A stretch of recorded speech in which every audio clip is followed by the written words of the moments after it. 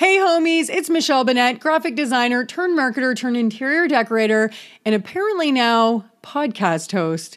That's right, peeps. I selfishly started a podcast so that I would have an excuse to pick the brains of designers, decorators, and industry experts so that I can get to the next level. And the best part is you guys are coming with me.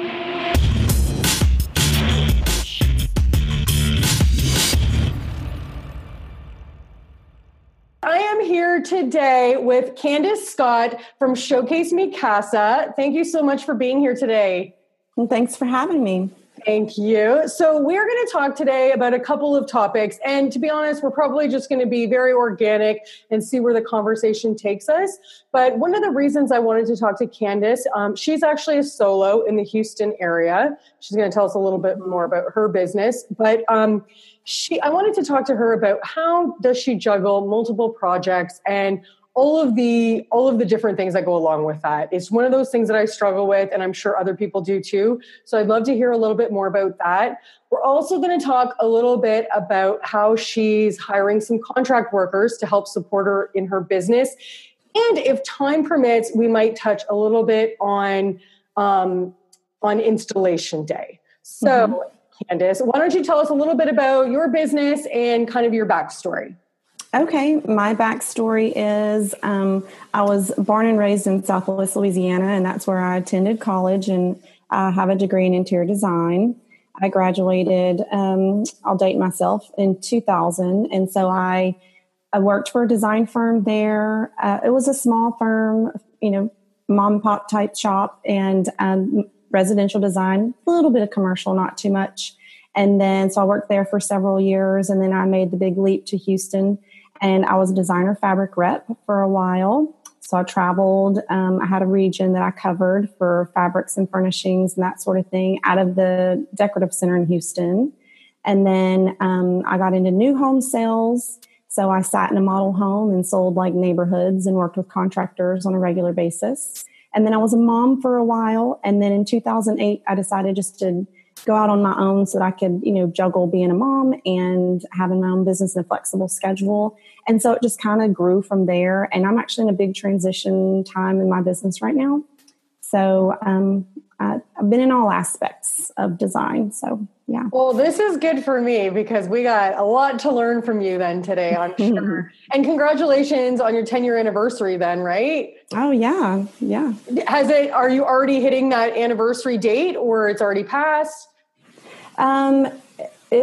It was August of 2008 whenever I officially, had my business name. So yeah, it's coming up. Oh my God. That's so very exciting. Okay, Candace. So we're going to start with a little rapid fire round just to loosen ourselves up a little bit. I'm just going to throw a bunch of questions at you very quickly and whatever comes to mind first for each. All right. Okay. All right. What is your favorite go-to paint color? Oh, great. Favorite go-to paint color? It's kind of changed. It used to be Manchester tan, which is a Benjamin Moore color. I love that color because it's actually not that tan. It's kind of creamy. And now I'm kind of in decorator's white right now. All right. I like it. Who is your favorite trade vendor? Oh, trade vendor. That's a good one. The fact that I have so many at my disposal being in the decorative center, I use Kravet pretty often. So yeah, okay. And what would you say you struggle with most in your business now today? Being a creative and having that creative mind, you are constantly thinking and designing, and you look at a space and you think of all these things that you could potentially do to it, but then sometimes you have to execute that. So execution can be challenging and is sometimes a challenge for me. So I'll definitely say execution of those crazy thought processes. I second that one. Okay. So I want you to think back to 2008 for a sec, if you can. Sure. Yeah. And if you can sum up your first year or two, let's say, in business in one word or a very quick sentence, what would that be, you think? Super chaotic. Yeah. It's funny. I feel like that's a common one that comes around. And you know what? That makes me feel good about my life. So thank you. Oh, yeah. Yeah. And eventually you'll figure it out. I had a baby at the same time too, and a little toddler. So extreme chaos. Yeah. So when do you think I'm going off? This is no longer part of the questions, but what year do you feel like you started to get in your groove and you're like, all right, I got this. Like things are moving pretty well. And well, the good thing was the fact that I had already been worked at a design firm. I was familiar with fabric lines. I mean, whenever you're starting out, you really want to gain those vendors and you want to try and find who's going to work best with your clientele. And so having been in that field as working in a design firm and then being a fabric rep, I didn't feel like I struggled with having to find all those suppliers and vendors. And when you're first starting out, so that part wasn't stressful. It was definitely the chaotic part was having kids and trying to juggle and organize and keep my schedule and my clients and that sort of thing. Yeah. So that was definitely a difficult part of the very beginning. Yeah, I know how hard it is even just for me, and I don't have any kids, so I can't imagine rolling in a newborn and toddler into the mix. That's like, oh yeah, superhero status right there. Yeah. Who is your design crush? Oh, good grief. You know what? It's kind of crazy because I have found, and we'll probably get into this, but kind of my backstory, and I have family, like my brother was a trim carpenter, owned a business. My dad's engineer, like we would do projects growing up. If he wanted to change the floors somewhere in the house, I would help him. So I was always his helper. And I have brothers. I had a brother that did framing and roofing when he was in college. So I find that I really gravitate in my niche market is renovations, and I get into the really dirty part. So I like, what's her name? The Curtis. Now, I'm drawing a blank. I follow her, the Detroit design. You know what? We are going to circle back to this, and what we'll do is you're going to figure it out, and then you can let me know after the fact. You can send me a message, and we will put it in the podcast notes, in the show notes, so that I was thinking Candace Olsen when you said Curtis. No, gosh, what is it? Okay. Anyway, you'll figure it out and you'll let us know. She's in that Detroit and does the renovations and gets really into the dirty work. And so I relate to her. Okay. And I really like the way she works. Okay, cool. And what about, let's see, what's your favorite design book? Design book. Oh goodness. I actually have Window Treatments by Von Tobel on my desk right now. Oh, I might have to add that to my reading. Of window treatments. It's like the design directory of window treatments, and it comes with ROM. It's like, and of course, all coffee table books that relate to design and just inspiration and that sort of thing. Yeah. Love it. Okay. So I think it's probably good that we start getting into the real good stuff, the topic at hand here. So the reason I want to talk about, I don't know if this is just me. It's not just me. It's never just anyone. It's all of us. We're all struggling. I find that it can be really difficult. And the fact that you deal with renovations, I'm sure puts this at a whole other level for you. But I find it hard to figure out when, you got leads coming in. Leads are calling, not that they're like pouring in or anything, but they're calling and you already have a full docket and you know that you need to tell them, I can only take you on this date. But knowing when that sweet spot is of when I can start a new project, even though another project's still not totally done. Right. It's just this balance that I have not cracked the code. And, we always want to make sure we're not waiting too long because we want that money coming in. But I also don't want to start too soon where, as a result for me, I found like I try too hard to start projects too soon because I don't like to turn people away. But then I feel like I spread myself too thin. And then obviously the end result of that might be I'm not delivering client, stuff as quick as I should be or responding to their questions as quick as I should. So I'm curious, like what your strategy is for managing that. Well, there are going to be those times whenever the projects kind of overlap in that you do feel like you're spread thin. And I let my clients know right away that I'm always at the mercy of the trades. And I'm very particular on who I use for certain aspects of the project. And a lot of times I need these guys for two jobs at once. But what I would really try to do, I tell my clients that all my trades are 2 weeks out. So if I start a project, my framer I may use in the beginning, or my sheetrock guy, or those guys, once I'm finished with them, then I can put them on another project. But it's typically 2 weeks out. And I usually only keep about 4 projects running at a time.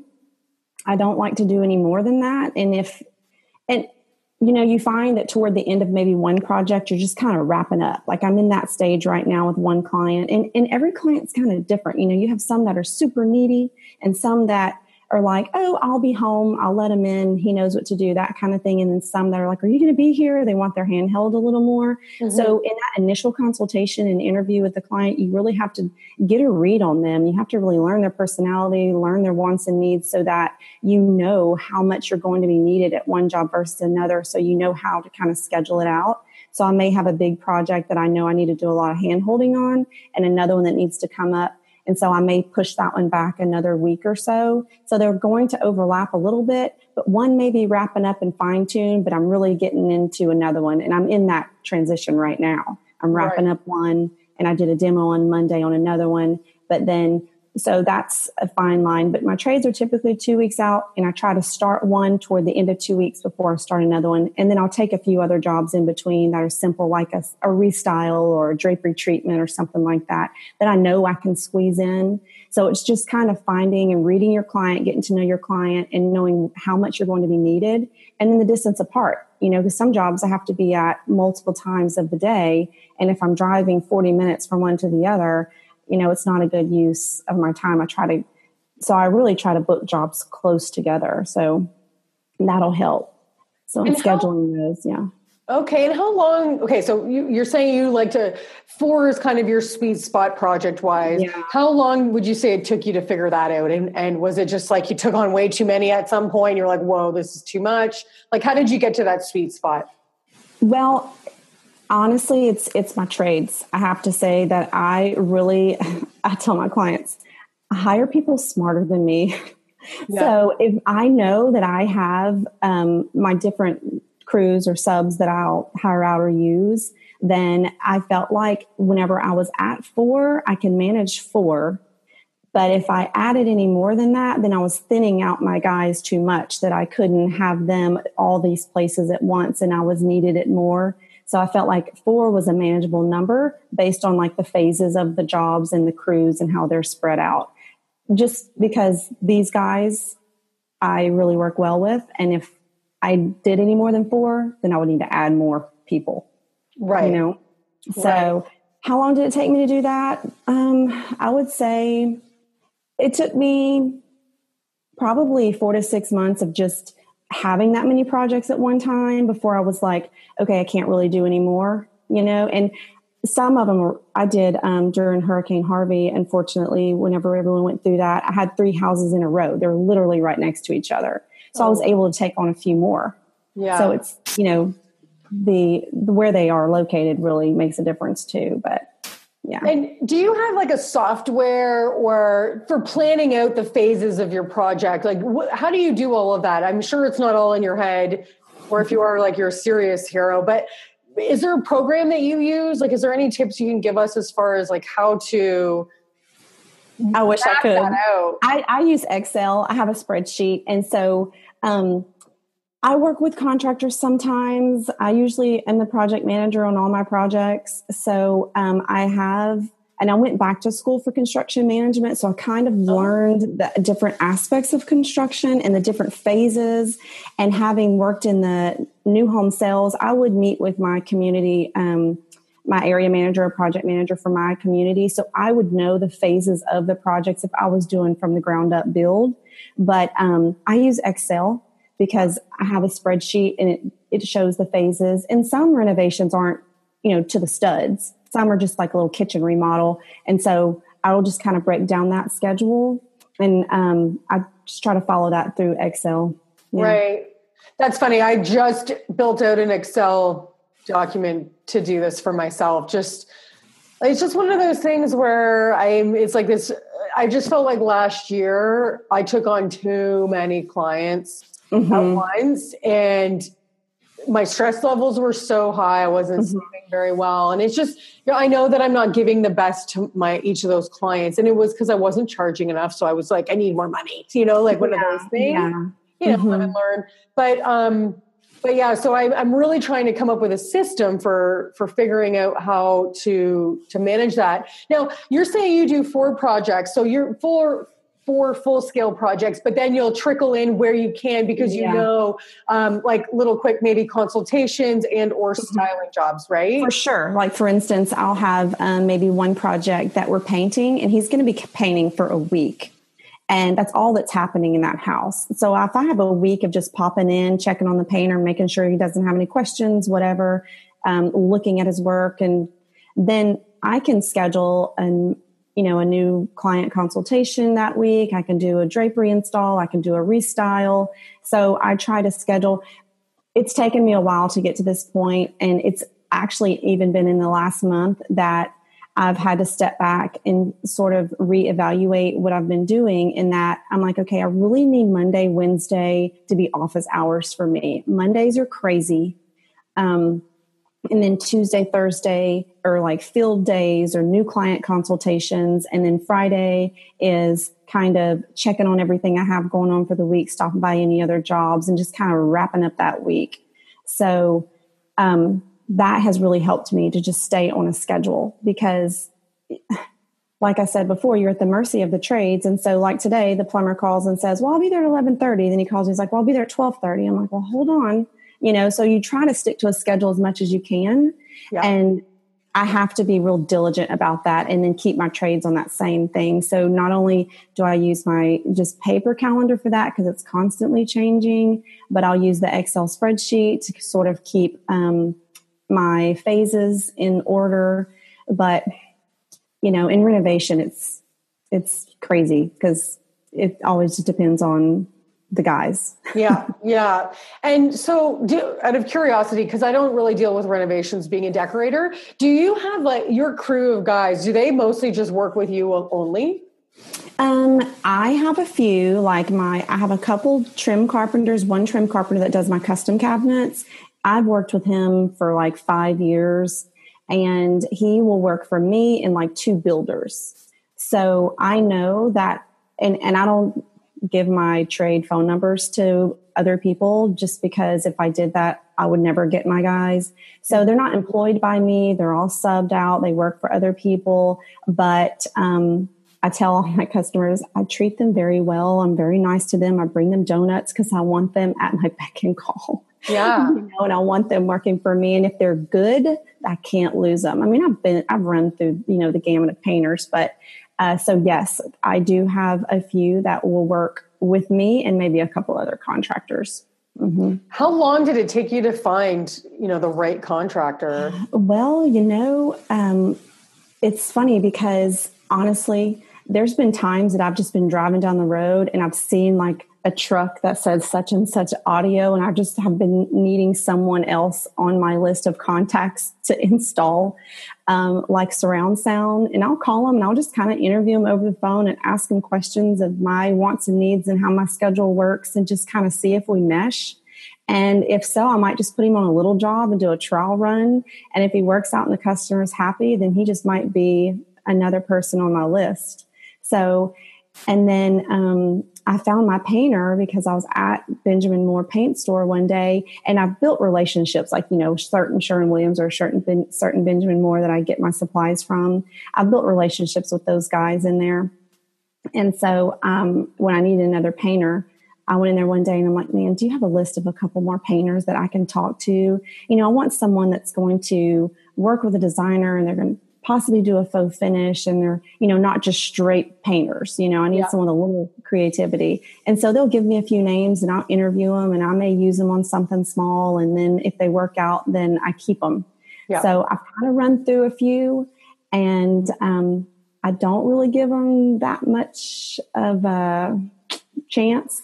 Yeah. If they mess up a time or two, I'm like, okay, I'm sorry, we're done. Just because it's the customer's hard-earned money, and I really have to have them in there showing up on time and doing a good job. And it's taken me a little while to find the guys I really like to work with. So yeah, I mean, it's your reputation, right? It really is. Yeah. It scares me. It's hard because I find that what I do is smaller projects. And I find it's harder to find guys who do good work for like I just need one little built-in, It's hard. And so I haven't necessarily, it's hard for me at this point. It's a lot of when I'm talking to clients, they had their deck built. Oh, were you happy with them? And I assess it, and it's like, and then they'll tell you like yes or no. And if they say yes, it's like, can I get his name?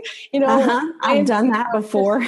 Because at this point, it's so scary for me to think about bringing somebody in on a project to do something with zero experience when my reputation's on the line. And like you said, their hard-earned money. It's one thing to do that to ourselves, but clients expect, a certain level from us, right? So it's very scary, but that's one of those things where, I'm still trying to find, I have like my handyman that I always work with. I have my, like a couple like painters that I work with. But, sometimes they're just not ready when you need them to be either. So you kind of have to have a few at your disposal too, right? That's right. Yeah. And so I call them and I keep them in the know of what's coming up. So I'll call my painter and say, okay, I need you to come look at a job. And that's another thing. Whenever I'm getting ready to do a job, I will have each trade come in and give me a bid. I want them to look at it. Some things I know just from experience on what it may or may not cost, but I rely on the professionals for their job, to understand that. So I'll bring them in, we'll look at the project, I'll put my, proposal together, and I'll let them know if the proposal was accepted. And I'll say, okay, what's your calendar look like in the next 2 weeks? You need to put this one on there and that sort of thing. So that's part of that scheduling and that 2-week process of making sure that everyone's schedule is free. The fact that they do work for other people, I have to make sure that they don't have anything else going on. So again, I'm at the mercy of those guys. So scheduling that and keeping them in the loop of my projects is important so that I can make sure that they're on schedule. Yeah. Yeah. And so how long do your projects normally last? I run a tight ship. So I really like to make sure that I have everything really back to back. So like if my trim guy is not available, and different things have different lead times, like custom cabinets are going to take a longer lead time than if I just do a stock cabinet.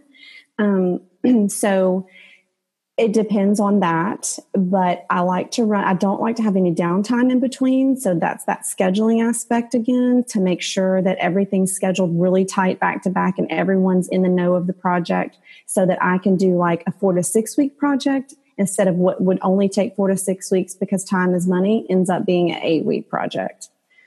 So I really like to. Do you mean like your renovation from design to end could be 4 to 6 weeks? Mm-hmm. That's amazing. Okay. Yeah, if it's a kitchen, like 6 months. Oh no. Oh wow. Okay, that's amazing. Then you've got it. You've definitely running a tight ship, and you've got it very under control. I mean, okay, so that's also 10 years of experience working as well. What did that look like early on, if you can remember? Well, early on, I probably didn't take on as big of projects early on. And, you kind of have to build that reputation initially, especially in renovation, you meet with a husband and wife and they look at you and they're like, so you're really going to like demo my house and put it back together? You? And so, yeah, I'm like, what do you mean? Yeah, it took a little bit of time before I felt like they took me serious and they realized I was legit, Yeah. And like, oh, so you like went to design school and then you understand construction. And I'm like, yeah. And so they kind of find it odd. But in the beginning, I probably did more of like drapery and styling. But I've just found that over the years, it's just kind of brought me to the renovation side of it. But I would probably do smaller projects that was just more or less a facelift, like maybe new countertops on a kitchen cabinet or bathroom cabinet. It wasn't like a complete gut and start over kind of thing. So in the beginning, it was just that until I built up my reputation. And then 95% of my business is referral. It's like, oh, well, yeah, Candace came in and she completely ripped out my kitchen and started over. You should use her. And they're like, oh, so it just kind of trickles from there. It's like you kind of build up that reputation and people are really happy with your work and then they recommend you. And so then you're trusted to do such a project, Right.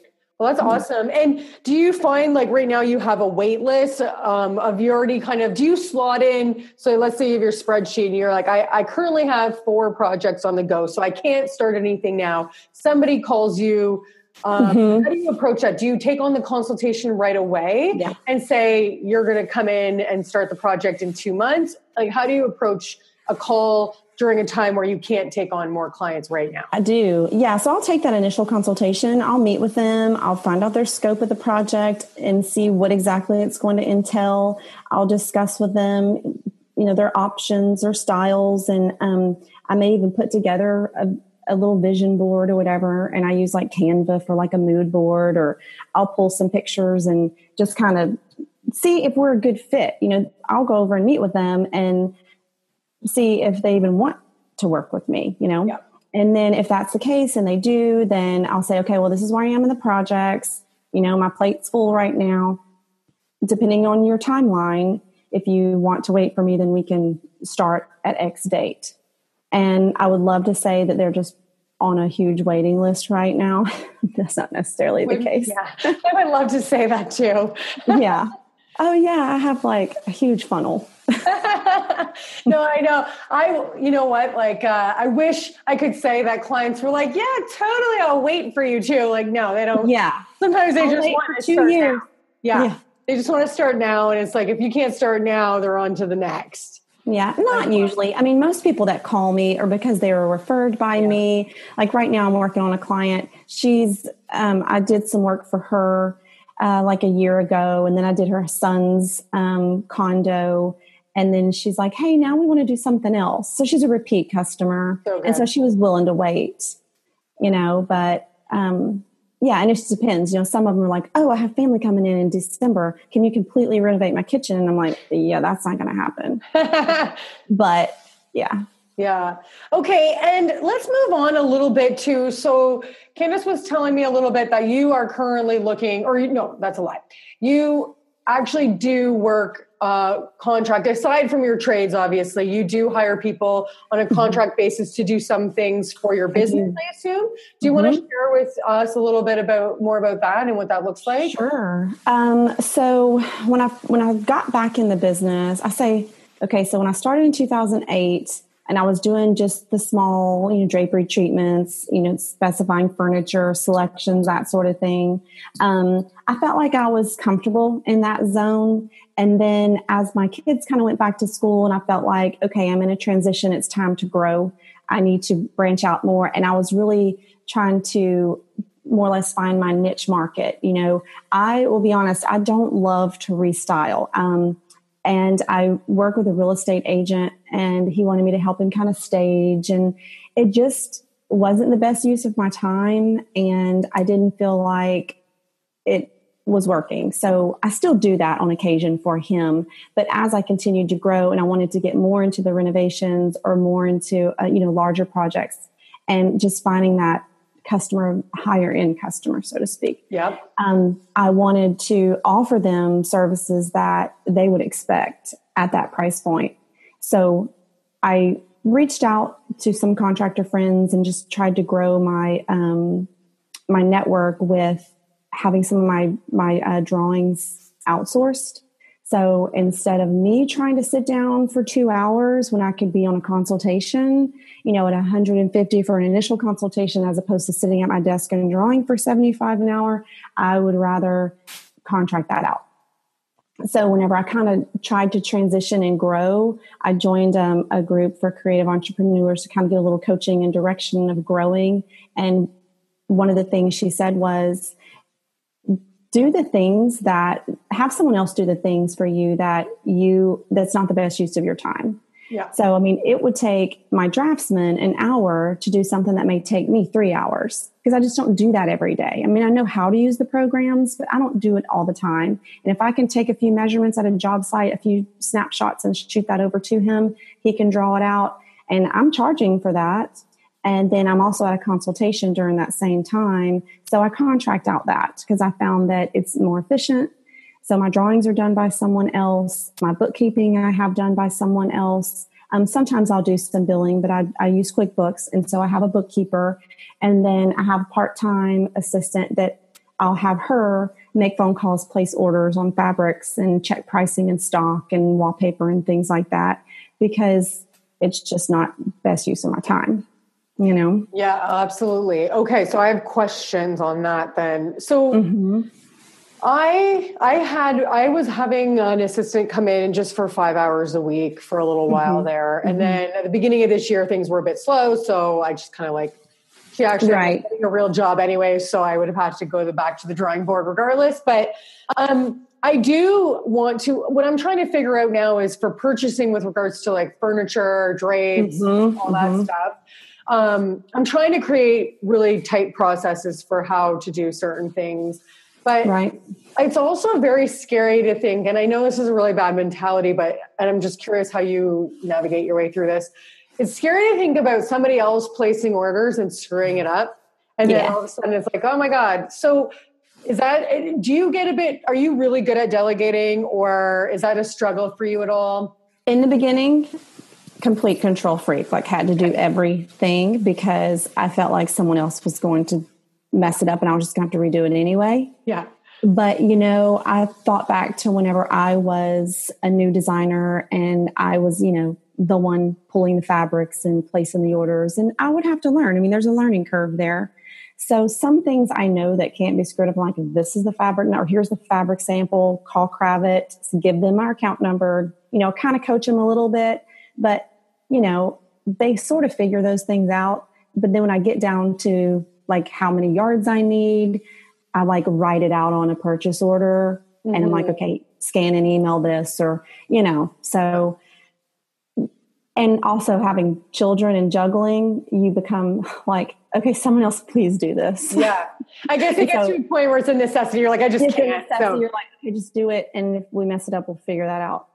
Yeah. That's probably a really good mentality. I'm a huge control freak and it's something I know I need to let go of. So how often does the assistant work for you a week? Is it on a project by project basis? It's kind of like on someone on a project by project basis, but it's on like as needed basis because I actually let her log into my computer, my desk computer at my house from her house. And she can like pull up QuickBooks and do whatever bookkeeping she needs to do. And she can like log into our email or Gmail, and she can, you know, send and receive emails and check that kind of thing. So I tell them like, you can get it all done in one day, or you can spread it out. Just, I kind of say, I need it done by such and such date. And so, I mean, I don't know if it's just that I'm not running a full design firm, that I'm, you know, meeting with these huge clients and needing these giant sample boards, that I actually need a design assistant. It's more like a personal assistant. So she works for me like on an as needed basis, you know, kind of week to week. I'm kind of spoiled in that aspect that she's available like that. She's a stay-at-home mom. So she's like, yeah, whatever you give me, I'll do, you know? I was just going to ask you, is it somebody you knew before or no? Yeah, it's someone I knew before. Okay. Actually, that's a really smart idea. And I mean, for me, it was my partner, Dave's cousin, and she was out of work and she was a recent graduate. So it just kind of worked. And it was also just like, you know, for me, it was just, this is going to be a test for me to figure out how to work with an assistant before I can get somebody who's like not technically like a related person. Yeah. So it's a nice little trial run, but it's a really smart idea though to see, you know, stay-at-home moms would be really great if you're looking for an assistant who isn't totally full-time, because it can be really hard to try to figure out who am I going to get to just work these part-time hours for me, like 5 hours a week. Who wants that job? Pretty much. Yeah. Nobody. And she didn't really need a job, so to speak, but you know, during nap time, she could, you know, make some phone calls for me or follow up on an order and things like that. That, again, it wasn't the best use of my time. She could totally do it. She used a little app on her phone. It's called Hours Tracker. Yep. I actually use that as well. I use Toggle now, but I want to say I used to use Hours Tracker. No, I used to use My Hours. I used a different one. So is that how she tells you what's going on and you plug into the same thing? Mm-hmm. Yeah. So I tell her, I'm like, just use Hours Tracker, keep up with your time, and I'll just, you know, pay you at the end of the week for whatever you've done. And it's working out. So, you know, as I grow, I'm sure I will need more help. But yeah. And so how does that work? Do you just pay her an hourly fee then? And she invoices you? I pay her by the hour. So on the hours tracker, you can actually just do a little printout. She can just shoot that timesheet to me, and I can just print it out and enter it in QuickBooks and, pay her that way. Yeah. Love it. Okay. I'm sure there's an easier way, but I'm sure there's totally an easier way. She could probably track. There's like, in QuickBooks, there is a timesheet. So she could log in that way and log out, but not everything she's doing is in QuickBooks. And I'm like, just use the app. It works for me right now. I'm sure there are other things that probably work more efficiently, but. Yeah. And do you mind sharing with us how much an hour you're paying her? I pay her like $10 an hour. Yeah. It's just like a personal assistant thing. Yeah. It's not like. Well, I'm inspired. I'm going to look into doing something similar. I think it's smart. I mean, there is just stuff like, for me, it's returns, because I'm a decorator. So I buy a lot of extra accessories and then I return it. And it's like, it can be like, and that's what I was using my assistant for before. Oh, that's smart. But that is not good use of my time. It's not, but you know what? I have the same thing. There's stuff in my car right now. Actually, I have to bring back from a restyling I did yesterday. But yeah, that's not the best use of my time. And sometimes it'll stay in my car for like 3 or 4 days. And I drive by the store. I'm like, let me pull in here and return all these things. But I mean, but it is a little bit hard for her to do that for me, being a stay-at-home mom. So, it's like, either I hire someone full-time that does all of those things, and that's a bigger expense to me, or I just kind of pass off what I know is more difficult for me to deal with on a daily basis. And then I just keep, there are some things, grunt work, that I have to do myself that I don't necessarily want to, but if I can delegate the rest of it, it's fine. It evens out. Okay, so I'm going to ask you a question that this is like a total amateur question right now. And it has to do with your renderings that you outsource. So for me, renderings are just never really a thing that I need to do, because again, I'm only doing decorating. But that being said, I do think that sometimes there's that client that they just cannot see it. Mm-hmm. And it has nothing to do with renovations, but they just cannot see it. And I have a renderer that has been recommended to me. But again, this is 100% an amateur question. How do you communicate to a renderer in order to get the rendering? It's just like this block in my head. So what is the information that you need to relay to the renderer in order to get this picture that is the interior of the home that I'm working on? Are you talking about like putting in, like, say, drapes on a window and some accessories, like maybe on... Exactly. Like right down to like recreating the room. Obviously, I get that they need measurements, but I guess, like, why don't you take me through, like... I do send... Yeah, go ahead. You just tell me exactly, like, what does that look like? What do you do? Well, this particular person, he's more like a draftsman that does new home drawings or renovations and that sort of thing. So he will do a floor plan for me, and then he'll put it into like a chief architect and 3D it. And I can also give him a color palette. Like I can give him a paint number through Ben Moore, or anyone actually. He uses quite a bit. And then he'll plug that paint color in on the wall. And then I'll just kind of back and forth through email. I'll tell him, put a couple pendant lights in here, and I'll send him an image of one maybe. It usually doesn't turn out to be exact, the room. Right. But for the most part, it gives them an idea. Okay.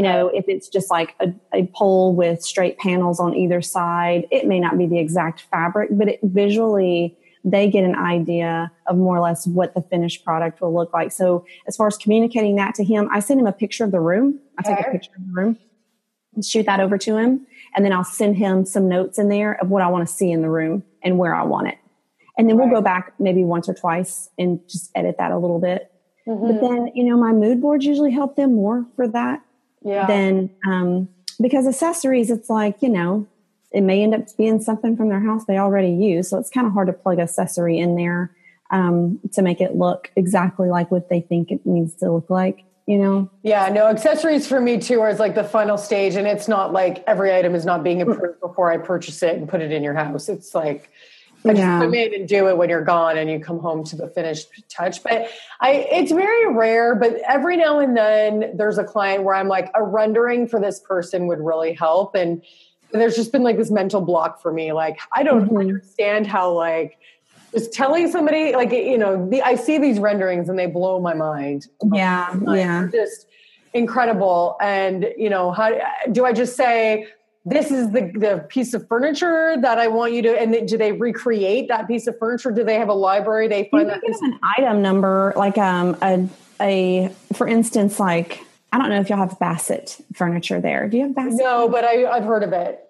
Yeah. So I can go on Bassett's. I did this yesterday for someone, and I just did this myself. But sometimes, depending on their price point, if I don't want to order from one of the lines I carry and have it shipped to one of the warehouses that are going to receive it and then deliver it, and it just gets expensive, and that's not her price point. So Bassett has on their program, like you can create a floor plan, you can specify the actual chair, you can put fabric on it, and then I can just print that out and give it to her. Right. And it just depends on the client. Like if they're willing to pay for all those renderings, you're like, okay, well, these are your options. If you really want a rendering, it's going to take X amount of time and cost X amount of dollars, or I can just, show you all the samples and give you some visuals. Like I'll create, a little, like I said, mood board, or I'll go on to, Pinterest or even just magazines, just create like a little display for them or a visual for them that has the fabrics and the finishes and put it all out there. And they usually can get an idea from there. Yeah. It's true. Like 99% of the time, I feel like it's just every now and then I'm like, this person I just can't hear. Just can't get to the yes. Yeah. I know what you mean. It's just one of those things. Okay. We're going to move into another. Thank you so much for sharing all that. We're not going to talk about installation because we're running out of time and I want to be obviously respectful of your time. Can you share a little bit with us, if you're comfortable, how your pricing model works? How my pricing model works for my time or so do you do everything? Flat fees? No, okay. Like mostly, for your time. Do you do flat fees? Do you do hourly? How do you do that? I feel like that almost changes because like I was saying, as I'm growing and trying to find more of that certain avatar client, that the one area that I want to concentrate on. I have recently turned some things down because I'm like, that's not what I want to do. Yep. So I'll do initial consultation for like an hour and a half. And that's like $150. I'll charge for initial consultation at 60 to 90 minutes. And everyone's different and, price points are different. So that just kind of gives me the scope of the project, and I meet with them at their house. And then depending on the project, I'll charge an hourly rate. Like if it's just draperies or restyling or whatever, then I charge an hourly rate, and I'll charge for when I'm out shopping for the product, whenever I'm installing it, everything. And then if it's custom orders like fabrics and hardware and those sorts of things, since I have accounts there, then I give them a discount from retail. Yep. Not much, but I mean, it's like 10 or 15% or whatever off of retail. And then, if it's a big renovation project, I charge a percentage of the project. Okay. Yeah. So if it's, like a $60,000 renovation, typically in this area, contractors charge like 20 to 25% based on how much administrative work they're going to do. So if you're paying all the trades and the customer's paying you and then you're paying all the trades, then I will charge them a little larger percentage because you're doing the admin work. But if the customer is going to be paying the trades, then I'll charge them maybe 20% because I'm still, overseeing the project there every day. So renovations are typically a percentage, and then just restyling and consultations and that sort of thing is an hourly rate. And so what does that look like for you then? Do you if you're on an hourly rate, do you request a retainer up front that you keep or do you just bill out every week? I actually bill monthly. I have found that in talking to customers, they're not comfortable with a retainer all the time. And they've told me before, I've worked with other designers and they've asked for this like $2,000 retainer, and then all of a sudden they're out of money and I'm not really sure what I got for that. And so I have found I've got a little bit of negative feedback from those retainers, and I've never charged a retainer. So I charge that initial consultation, and then I charge them, I bill them monthly for my time. It seems to work out because honestly, I just don't have the time to sit down every week and do invoicing. Yeah, it's not. So I just do it monthly and I keep the hours tracker. I mean, I go off my calendar. I know there are probably better ways of doing this. And I've heard other people talk about programs they use. And I'm sure as I grow, I will look into different types of organization processes of keeping track of time. But my bookkeeper's like, oh, that's working. You have this and you have that. So I do what I'm told by the bookkeeper. Like, invoice monthly. I'm like, yes, ma'am. Got it. Yeah. That's okay. So when you're doing even if it's a smaller project, for example, where you are billing hourly, do you ever find the clients are like, well, how long do you think it'll take? Yeah, they'll usually ask that. They do or they don't? They do. And like, for instance, I did one this week and it was just a restyle. And so I went out, bought some things and I knew her budget. She didn't want to order from the lines I carried. And I knew that she just wanted like home goods, just fix it kind of thing. And I'm fine with that. And I know typically just having done it, you kind of get an idea of how long it's going to take you. Yeah. So I will bill her just because it only took me like 2 or 3 days. So I'll bill her because I'm at the end of the project. Yeah. And we're done. So if it's someone I know I'm going to be with for a couple of months, then I do bill them monthly. So, yes, they have asked me, well, how long do you think this is going to take? And so I always tell them, well, it just depends on how fast you make decisions. Yes, it's so true. Because right? I tell them that, they're the driver of this project, because if we can sit down and we can knock out our decisions fairly quickly, then we can execute quickly. But if it's going to take them a while to mull it around, then it's going to take longer. Yeah. So I'm always sitting on go. So I tell them it's going to be as long as it takes you to make your decisions, and I will purchase these things. I'll put them in the house, you yay or nay them, and then, I'll be done. Yeah. So yeah, they usually do. I try to give them, I'll tell them that. And then I'll say, if I feel like I know the project, okay, well, this will take 2 days. You're looking at 6 or 8 hours. Yeah. Right. Okay. Let's see. Do you ever source furniture for clients as well? No, I do. It, like I said, depends on the project. I mean, some of them are super custom. And the good thing about living where I do, I can run down to the decorative center, bring my client there. They can sit in the different pieces, especially if it's custom, like, choosing the arm, choosing the feel of the cushion, choosing the fabric and that sort of thing. I can take them there and we can sit in the product, and then, we can order it. So yeah. And do you bill for the time to specify the furniture and then you do a markup as well, or do you just do markup? No, if I am out in the field with them, and I charge for my time for every second that I am working on that project. And I might be at a fabric store working on 2 or 3 people at a time, pulling fabrics for all of them. They're each getting billed. Exactly. I'm with you. Yes. Yep. Well, I think that, we're coming up to about an hour now. So is there anything else that I didn't ask you in regards to some of the topics we talked about that you wish I had that you could share? Or do you think we covered a lot of it? I think we covered a lot, and I hope that I was able to shine some light on some things for you. I know there are other systems out there, and I'm looking into like MyDoma and those sorts of things to kind of as I grow. But like I said, I find that I'm in a little different niche market in like I do more of the dirty work and the construction, because I really find that is more satisfying to me. Yeah. And I found that as I grow in the years of being in design, I really want to focus more on the aspects of design that I enjoy and get the most satisfaction from. So I probably don't do things the way a lot of other people do. You know what? To be honest, it's different everywhere, right? It is. I mean, like I still have the old school paper calendar, but it works for me. Hey, check me out. This is how I write my to-dos for the week. So it's like exact same thing. Yeah. I have it's a whole thing, but no, I just think it's important to be able to hear all the different ways people do things. And there's nuggets from everybody that we can learn from.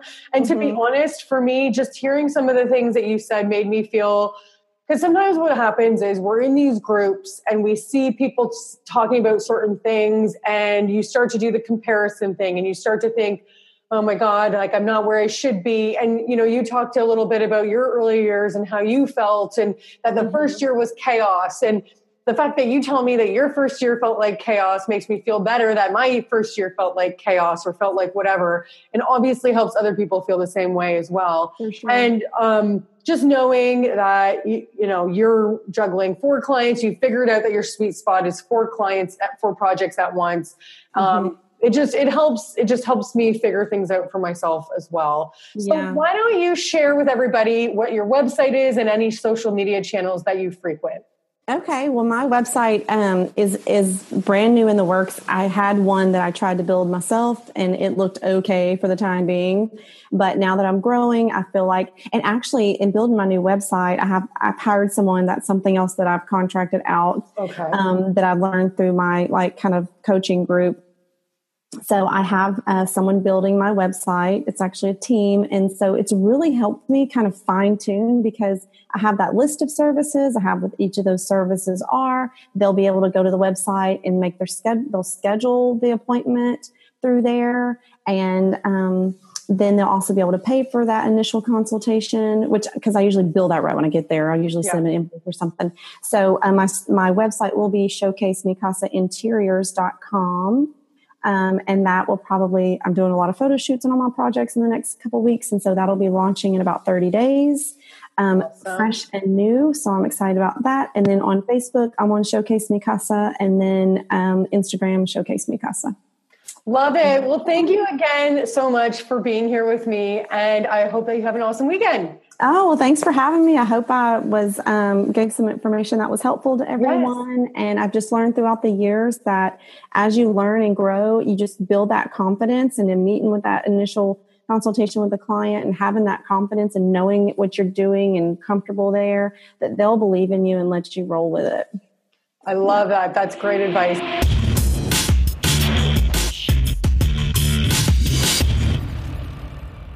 All right. Good luck with your podcast. I think that's awesome. Thank you. I don't know that I could do that. I don't know if I can either. We'll see. No, you're doing great. I'm like a podcast junkie. I'm always plugged in.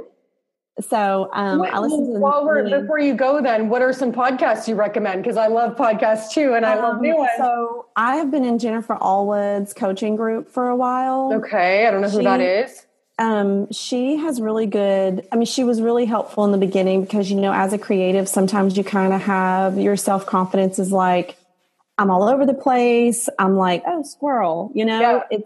And so she really talks you through that and is like, no, you're not crazy. That's how you're wired. That's the way you work. This is how you function. And this is, you know, she kind of leads you in that direction. And she coaches creative entrepreneurs. Oh, and so I joined her group. Yeah, I've been in her group for a while. And some of the creatives are like DIYers, furniture painters, that sort of thing. She has a podcast. And then, of course, do you know what the podcast name is? I think it's Jennifer Allwood. Okay. Mm-hmm. And then, of course, I always listen to Luann Nigara's. Yes. Do you listen to her? Yeah. Yeah, I love her. And then I love Business Boutique. Oh, that's not one I know. Okay. Mm-hmm. Okay. And then I like Amy Porterfield. Same. She's the very first podcast I ever listened to in my entire life. Really? I think she probably was mine too. That's so funny. I love Gold Digger. GOAL. Don't know that one. Now I ain't saying she a gold digger, but she ain't messing with no broke.